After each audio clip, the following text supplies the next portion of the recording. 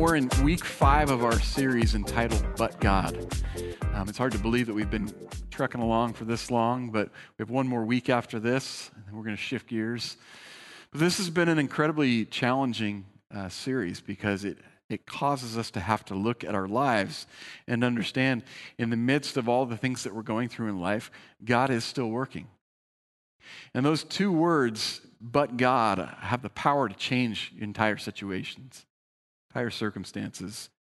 I'm grateful for the challenge that Matt and Grant brought last week, helping us to understand that when we get to that place of pride and sometimes we get outside of God's blessing, that He desires to bring us back to that place of being used. And it's important for us to understand that these moments and seasons of life are there for God's work to be done. And we see it throughout Scripture. We see these impossible situations, these immovable objects, these circumstances that seem very dire, and yet God shows up in these but God moments and changes the whole situation.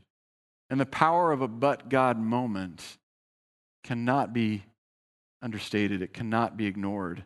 And today I want to look at Paul's letter to the church at Corinth, an important but God reminder, because he brings us to this place of understanding there's changes that have to happen in your life and in mine, the life of our church. You know, I was reminded this week that all too often we put ourselves in these places of wanting to boast about the great things that we do in life and, you know, brag about kind of where we are. Gretchen and I have been working tirelessly on our house. We moved down just about a week and a half ago now, and we've been unpacking what seems to be an insurmountable mountain of boxes. I think maybe if you're like me, when you move, you throw everything into the house and everything into the garage, and then you open the door and you're like, why do we have so much stuff? And I was in that place this weekend where Friday I decided to take on the shed and organize the shed, and so I pulled everything out. And then yesterday I said, I'm going to get the garage done. So I opened the door and pulled everything out of the garage, and it was hours of work, and I was tired and I was worn out. And so at the end of the day, got it all organized up.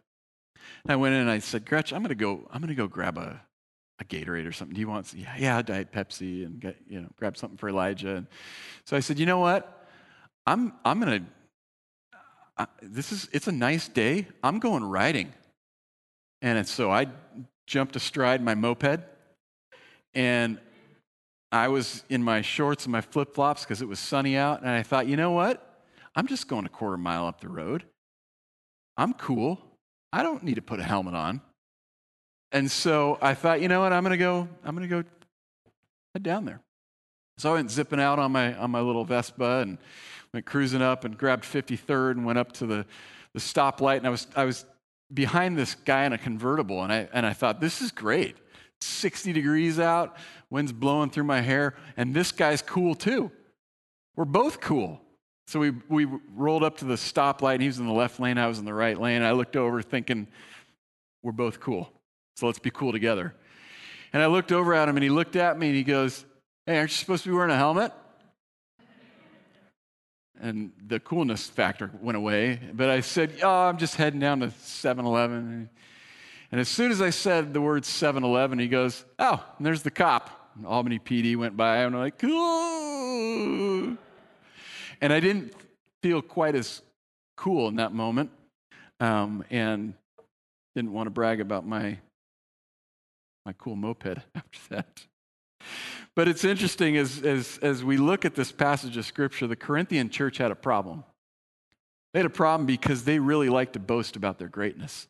They really liked to boast about how cool they were and how great they were and all the things they were doing in their community and all the important stuff that was going on at church. And they really, really thought they were something.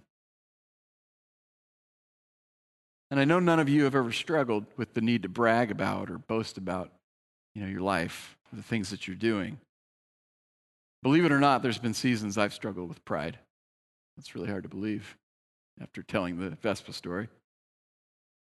But I remember when I was in high school, I had gone to Salem Academy as a kid, and my parents had transferred us into public school for a time, and I'd gone to Sprague my freshman year, and I was transferring back to Salem Academy, so I came in as a sophomore.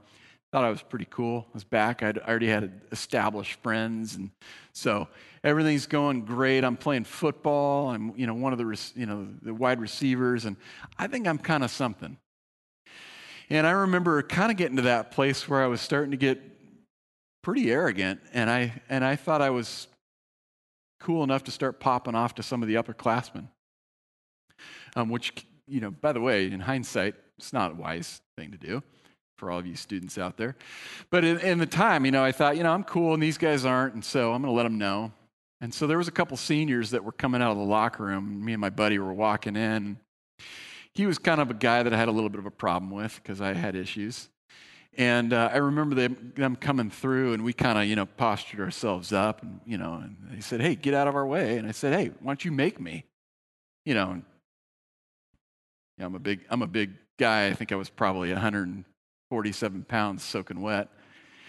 I said, "Why don't you make me?" And he goes, "You really want to do this?" And I said, "Yeah." And I pushed him. The next thing I remember, I was picking myself up off the floor because I'd been knocked out cold. My buddy's like, "Are you okay?" I'm like, "I don't know. Am I?" And it was one of those moments where I was reminded I wasn't that great. But I had to learn the hard way. And if that wasn't enough, you'd think I'd learned my lesson. But in college, I like to brag about the fact that I was a procrastinator. Yeah, it's a good thing to brag about.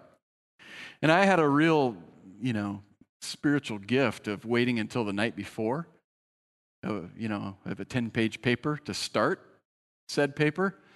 And I thought that was a pretty cool thing that I was doing until it wasn't. And my grade didn't reflect, or maybe it did reflect the effort that I put forth, but it showed up on my GPA, and it wasn't pleasant. And sometimes we find ourselves in these places in life where we like to kind of promote ourselves and like to boast about just weird stuff. And I don't know about you, but our world is filled with self-promotion. Just filled. People promoting themselves and bragging about what they do and check this out and look at this. And if you don't believe me, just jump on social media. Just jump on Facebook or Instagram for a little while. And you'll start to see on people's news feeds all the crazy things they like to brag and boast about. It's mind-boggling to me. I mean, like Christmas lights and decorations. Why do you need to put your Christmas lights up before October? It just seems a little bit excessive. There's a tradition, it's called after Thanksgiving, and that's when the lights are supposed to go up. Can we all just agree? Thank you. It just does my heart good. Or people chronicling their run with their dog. Like, just congratulations, you went running. Like, I don't need to know about it. I don't care about how many miles you ran. I know you were excited about it, but if you want to go run a marathon, enjoy yourself. I don't want to put myself through that torture. Or this one gets me. Why do people take food selfies? What is wrong with just eating food? Why do you have to take pictures of it? I don't want to see your meal. Enjoy it. Have a blast. People got to take their pictures, and it's all perfectly set up, and you get the right angle. I don't get the food selfies, or as they're affectionately referred to as foodstagramming. Don't take pictures of your food. Just eat your food. It's not going to change once you take a picture of it. And then there's, of course, the celebrities and the pro athletes and the people that like to promote themselves and show up in the headlines. And, Gretchen and I were talking, she told me that J-Lo and A-Rod are their marriage is pretty rocky right now, but they're going to try and work it out, which basically says to me that we should stop calling ourselves G-Lo and D-Rod because that's going to probably jack up our marriage. But people want to promote everything that they do in life. Pro athletes smacking their chests when they go into the end zone. Look at what I did. My dad always said, when you score a touchdown, act like you've been there before and you plan to get there again. Okay. But we have this incessant need to be noticed. And we brag about weird stuff. People bragging about their vacations and the medications they take. their great sense of direction, or in some cases, their bad sense of direction. I remember there's a gal that Gretchen and I know, and she came to me one day, and we were talking about, GPS and sense of direction, and this is what she said to me. She said, "Isn't whatever direction I'm facing north?" And I was like, no, that's not how that works at all, actually. You're going to get lost often. But maybe you're more subtle. Maybe you're not like me. You don't need to promote yourself. Maybe you're a little more subtle. Your fishing stories. The fish was always this big. And then it's bigger. It's somewhere in here. Or your old sports accomplishments. We always remember being better than we actually were. I mean, honestly, I was always faster than I, thought I was. Gretchen had to show my kids that I actually did have a physical bone in my body and, muscles at one point, because they were talking smack about their 40-plus-year-old dad. And so my wife pulled out a picture of me all chiseled out, on the beach in college. I don't look like that anymore, but it was a nice reminder of days gone by. Or we brag about our kids' accomplishments. Parenting is hard, and you should be proud of your kids. But just be proud of your kids. You don't have to live your life through them. Just saying. Or busyness. We love to brag about busyness. So busy. Oh my gosh, I don't have enough time to think, much less breathe. That's how busy I am. And we wear it like this badge of courage. I was reading an article the other day as I was preparing for this. It was by a gal named Amy Morin, and she writes for Forbes magazine. And she wrote an article called 5 Things You Shouldn't Brag About Because You'll Make Yourself Look Worse, Not Better. So here you go. Number 1, I'm a really good multitasker, which actually means I'm constantly distracted. Nobody is good at multitasking. In fact, research conducted by Stanford University found that multitasking reduces productivity. Even worse, multitasking takes a toll on your attention and your memory and damages your ability to switch from one task to the next.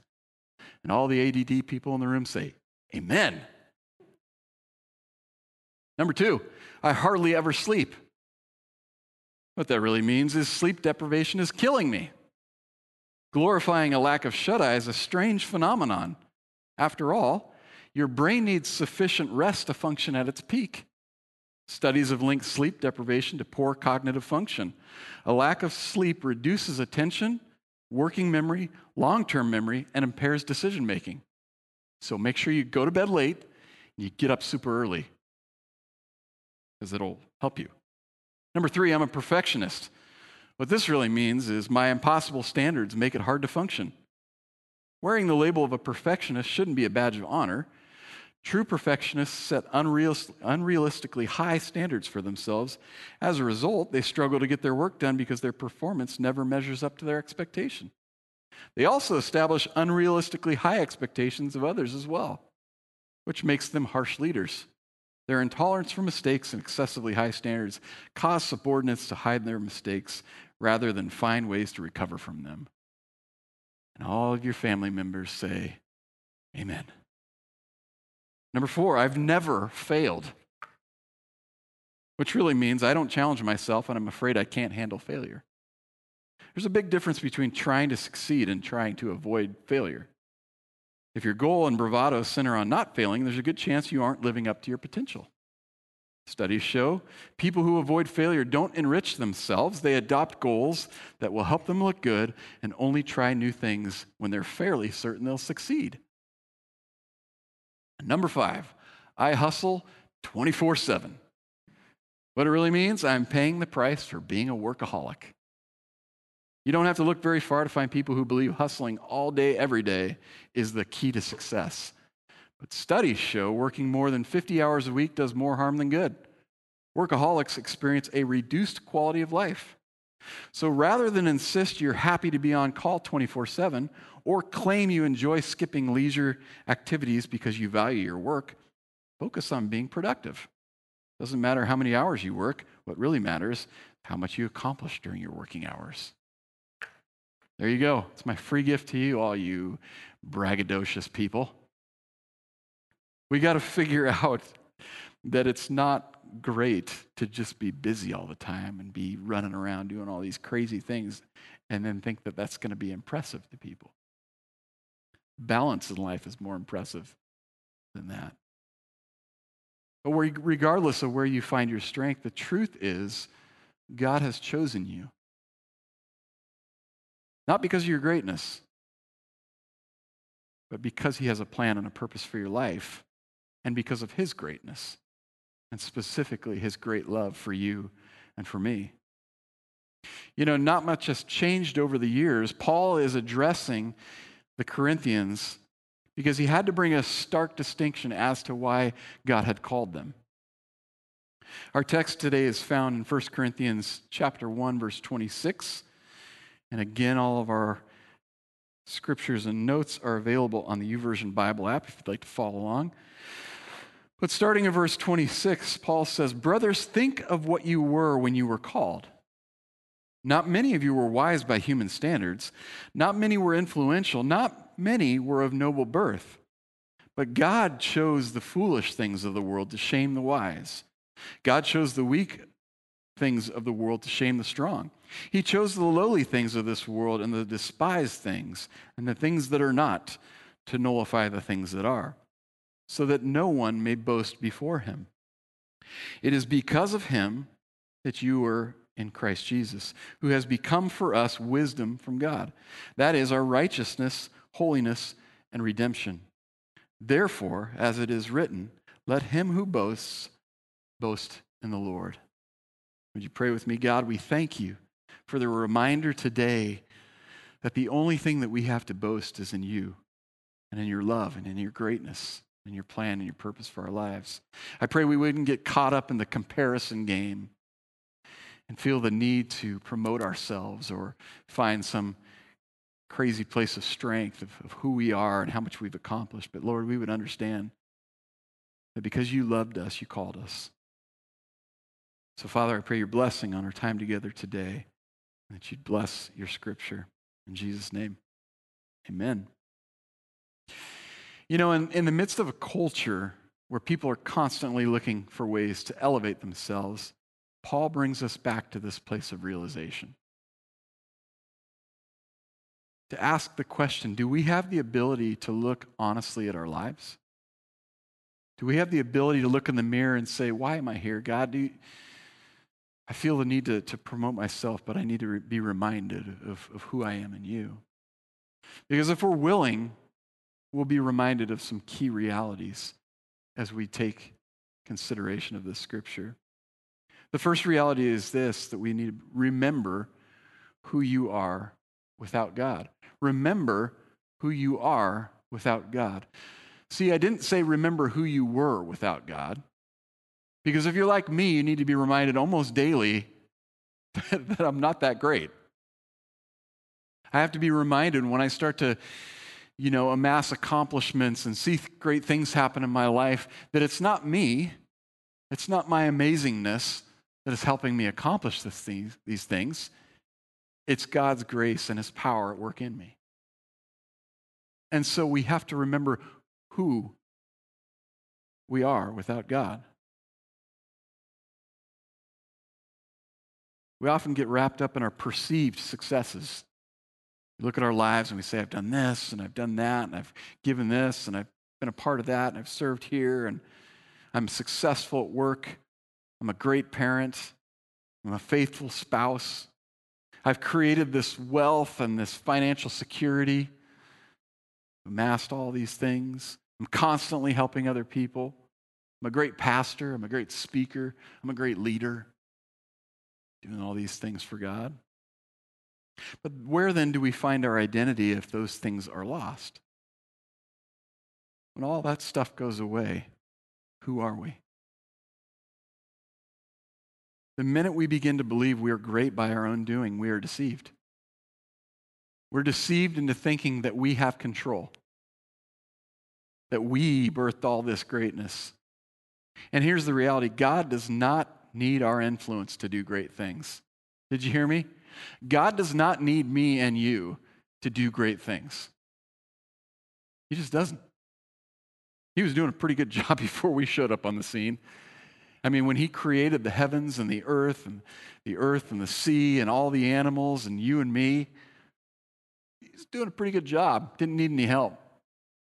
You know, when he caused the sun to stand still in the sky for a full day, pretty cool. When he allowed men to walk around in a fiery furnace without being burned or come out smelling of smoke. When he brought people back from the dead, Jesus himself showed his power over death and the grave. God was doing great things before you and I showed up on the scene. And forgive me if I don't think that God is in need of someone influential, rich, or powerful to help him out. And yet, despite that fact, God chose you and he chose me because he loves us. Ephesians chapter 2, verse 8 says, "For it is by grace you have been saved, through faith, and this is not from yourselves, it is the gift of God, not by works, so that no one can boast." Nothing you say or do or are can save you. But God loved you. He loved me. God chose us because of that love and his desire for relationship with his creation. He desired us. He saved us despite us, not because of us. It's not a result of who you are, but according to his purpose and his grace and his plan. That's why he saved you. And when Paul says not many, he's saying something. Let's read that scripture again. In verse 26, "Not many of you were wise by human standards. Not many were influential. Not many were of noble birth." It's interesting. I read the story of the Countess of Huntingdon. And Paul is implying that there were only a few wise, rich, powerful Christians in Corinth.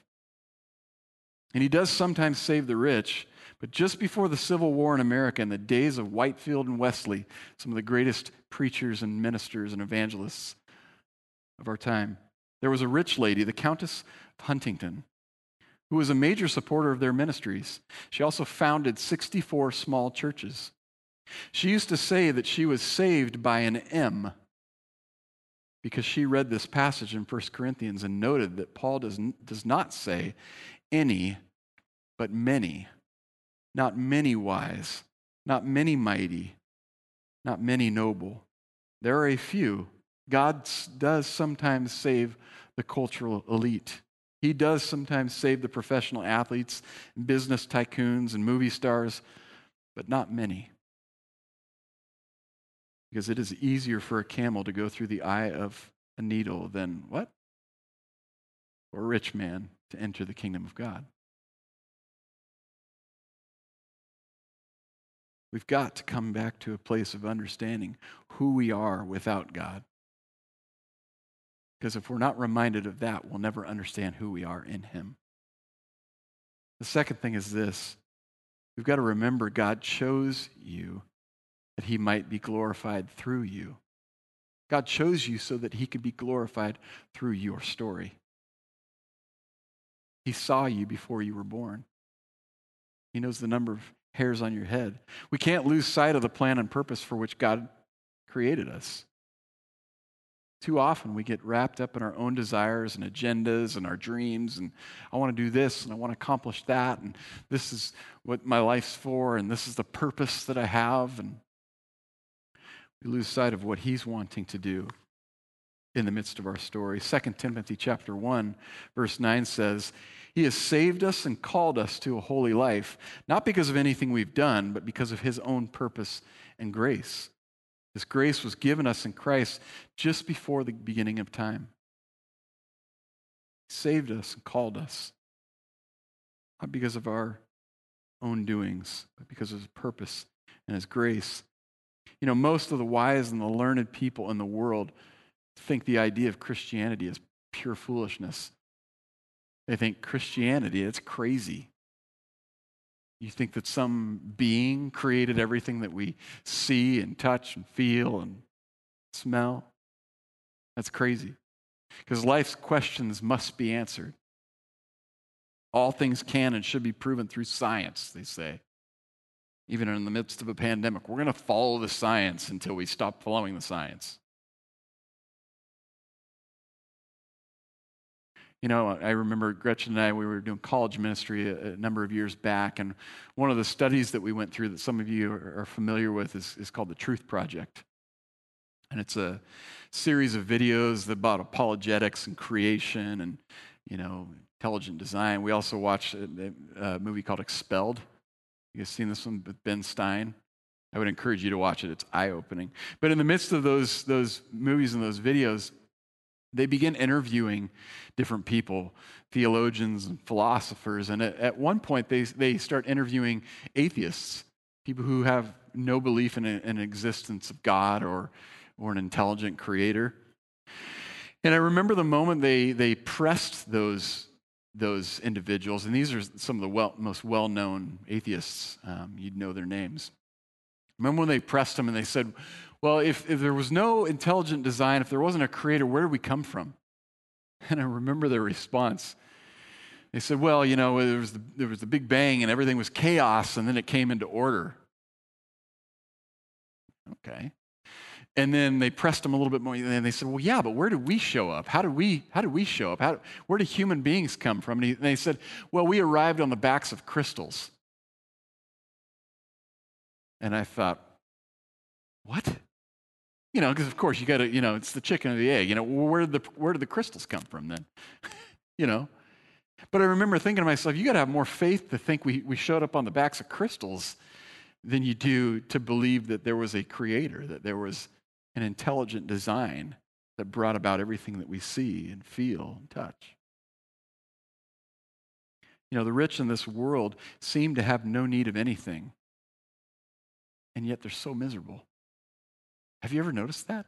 How many celebrities have we lost to suicide, to drug overdose? How many professional athletes have we seen that have rise to prominence and are making hundreds of millions of dollars, and yet their lives are in ruins? They're wrecked.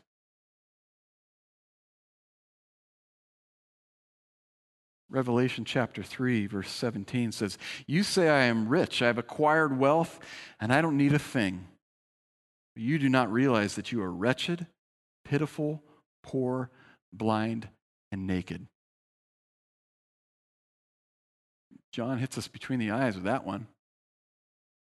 Because the reality is all this stuff is temporary. It can be taken away just as quickly as it was given. And regardless of how you or others see you, God chose you despite who you are for his purpose, for his plan. Read 1 Corinthians chapter 1, verse 27 again. But God chose the foolish things of the world to shame the wise. God chose the weak things of the world to shame the strong. He chose the lowly things of this world and the despised things and the things that are not to nullify the things that are. God exalts the unlovely so that he can be glorified. Because Jesus ministered the most to the sick, the lowly, the lepers, the tax collectors, and the prostitutes. That's who he hung out with. He bragged not about the wealthy givers, right? He didn't commend the guys who brought their big sacks of cash into the church and started emptying them out in the coffers. No, he commended the widow who brought the 2 mites because it was all she had. And she dropped it in the offering plate. Do you know how much 2 mites is? 1/8 of a cent. Big money. That's who Jesus brags about, the woman who gave it all away. We've got to remember and understand who we are without God. And remember that God chose you that he might be glorified through your story. Final thought is this. Remember, in everything, God deserves the credit. In everything, God deserves all the credit. But for whatever reason, we like to put great stock in status and position. And this is what I did, and this is what I've accomplished. And yet God is saying, none of that matters to me. You matter to me. 1 Corinthians 1:28-29. He chose the lowly things of this world and the despised things and the things that are not to nullify the things that are, so that not one may boast before him. We don't have anything to brag about except for his love, except for the fact he decided to save us. It's summed up this way: the nothings, the nobodies in society, the people we would say have no value. Yeah, that's you and me, by the way. You feeling encouraged yet?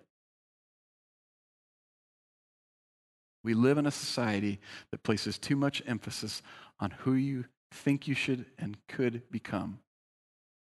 We place way too much emphasis on what we can accomplish and what we can do. Yet nothing we do or say or become is based on our own ability. Guess what?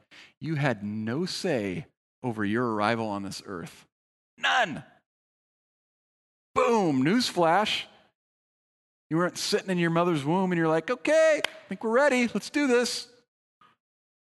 None of us had any control over that, nor do we have control over really anything in our lives. Isaiah says it this way in chapter 10 of Isaiah. Does the axe raise itself above the person who swings it? Or the saw boast against the one who uses it? As if a rod were to wield the person who lifts it up, or a club brandish the one who is not wood.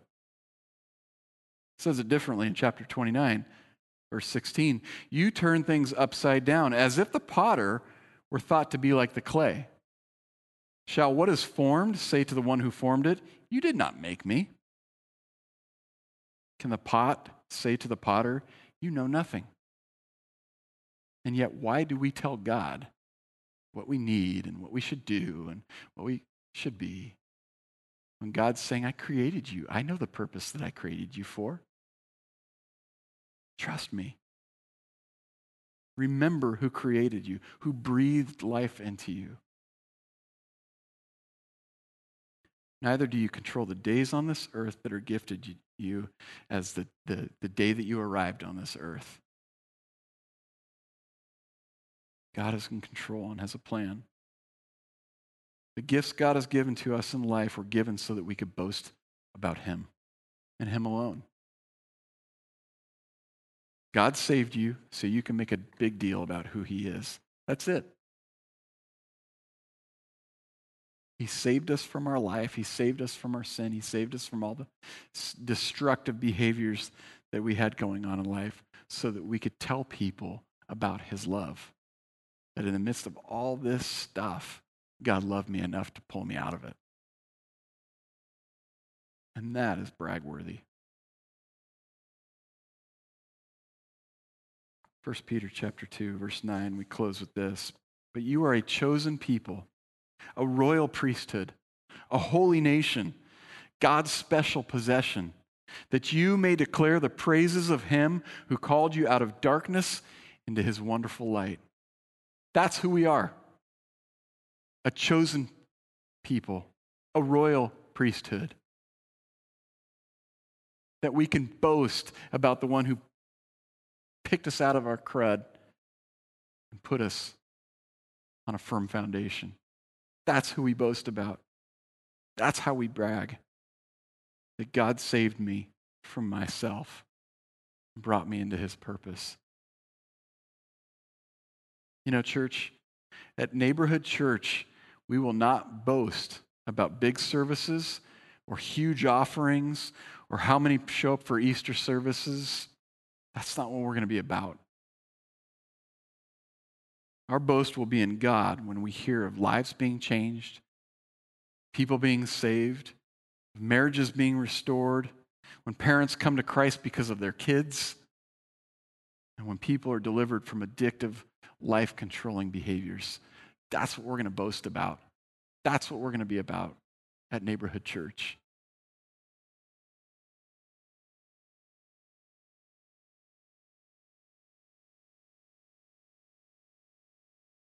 When was the last time you bragged about him? When you're sitting at work, you're sitting there with somebody who's struggling and hopeless and depressed and going through the ringer. When was the last time you said, you know, I've been there. I know what you're going through, and God brought me through it. Not if you try this, or hey, I'm on this medication over here, or if you just use some melatonin at night, you'll be able to sleep. Now, when was the last time you bragged about him?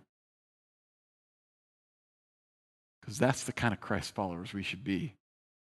Christ followers, not the other way around.